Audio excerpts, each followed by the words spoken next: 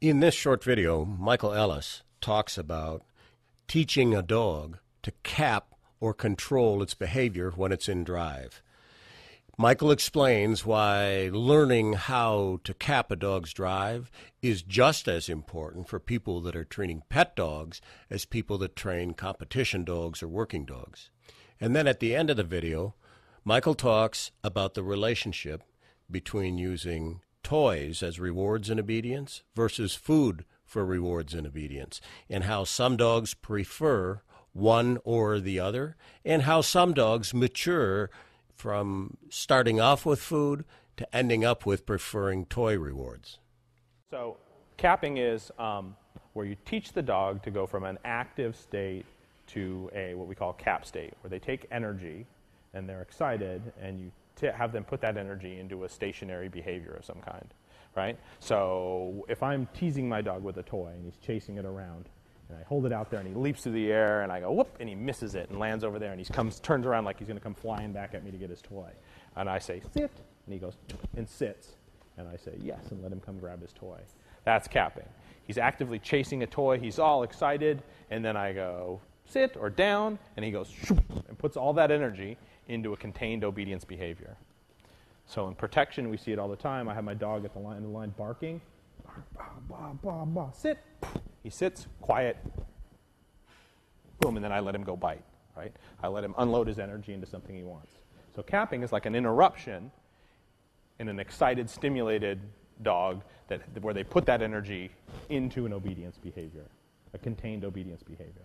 And we use it a lot when we're playing with the dog to teach them self-control, right?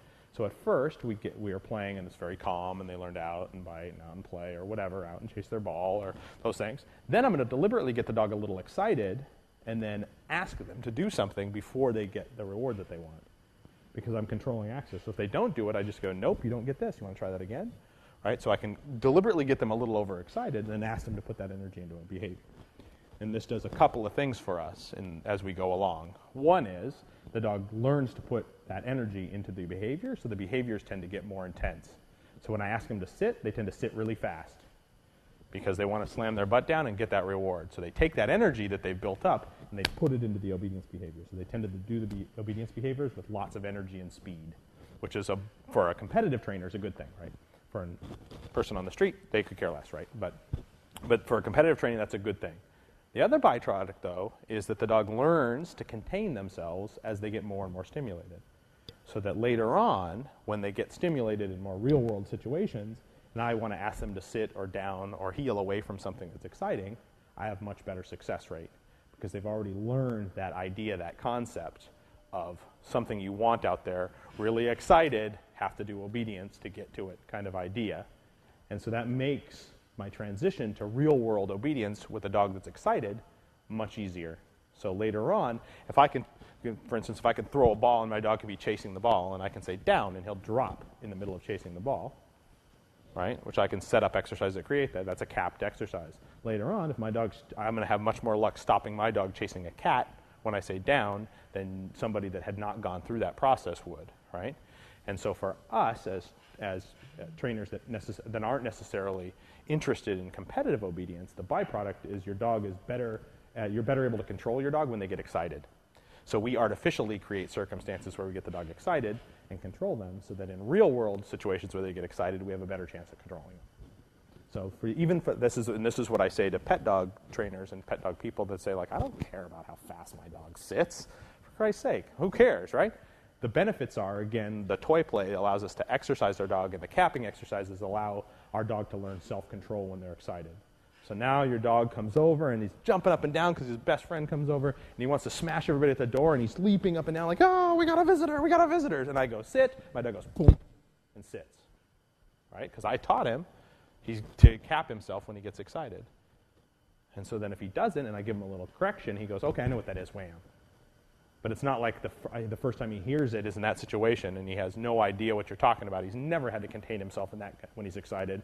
And now I'm correcting him, and he's going, what? What's wrong with you? I don't get this. Or he associates it with the other person, and you get superstitious behavior, all the other stuff we talked about. So by using toys, for the average person, that their value for a competitive trainer is obvious, right? You make all kinds of drive for these things, and then you can use that drive as an obedience reward. You can speed up behaviors. You can make more intensity in behaviors. You can make more duration in behaviors because you have a really high value reward, obvious.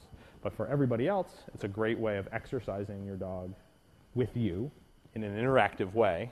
So you guys exercise together so that the dog is interacting with you while they're expending energy and learning self-control later on as we add the rules to the games of playing. It depends on the dog, really. So normally I'm not going to use a toy in the obedience until my dog has some understanding of the behavior, meaning I've shown some fluency in the behavior. They're doing it relatively well without me having to help them anymore physically. And then I have some basic things established in my play relationship. So I don't use a toy in obedience until I have 3 basic things established. One is the dog has to want the toy. So they have to take the toy with really good energy. They have to grab it right away, bite it, tug it, whatever, but they have to be into it. The second is they have to let go of it if I ask them to let go. So they have to have an out.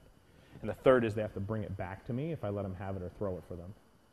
So if I don't have those 3 things, then I don't use the toy as an obedience reward because it's just going to muddy your whole session. So if they don't want it enough, of course it's no good as an obedience reward. If they won't let go of it, it's no good. I get 1 rep, they get it, and now I have a fight to get it back from them. So whatever they learned from that 1 rep is now erased by the conflict between us as I get the toy back. And if they won't bring it back to me, it's the same thing. If it slips out of my hand or they get it, now I've got to chase them down and reel them in and get it back from them. And so if whatever they learned in that 1 good rep has now just been erased as well. So I kind of iron those things out separately. So normally I'm using food to teach the behaviors, working on my play relationship. When my play relationship hits a certain point, I'll gradually replace the food with a toy for a dog that's more toy motivated. But not every dog is. There are going to be dogs out there who for their life will be more motivated by food than toys. And so that dog, I'll stay with food. That'll be the reward of choice for their life. Doesn't mean I won't try to play with them, but I'll give them what they want most as their reward. But for most of our working dogs, they hit a spot. They're usually more food motivated when they're little, and it gradually switches until as they get older and older, they're more toy motivated than food motivated. And some can switch back and forth, but almost all of them have a preference, one way or the other. And you'll get some dogs that once you start using a toy in a session, you won't be able to go back and use food. Like once they've had the toy once, they'll spit food right out of their mouth. They're like, nope, give me the toy. And you'll get other dogs that are fine. They shift back and forth, no problem. And with puppies, it's frequently once you've given them a piece of food, you can't get them to play. Like while they're little, their food drive tends to override their play drive because they don't have enough repetitions in the prey behavior to be really into the play.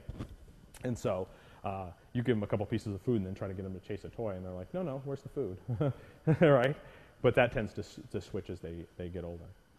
And with most, especially when you start dealing with working lines of working breeds, usually by the time they're done, their toy drive overrides their food drive. Our Learberg website has close to 300 free streaming videos. If you're new to our newsletter, you may want to visit the library of these videos. We also have a large selection of dog training DVDs.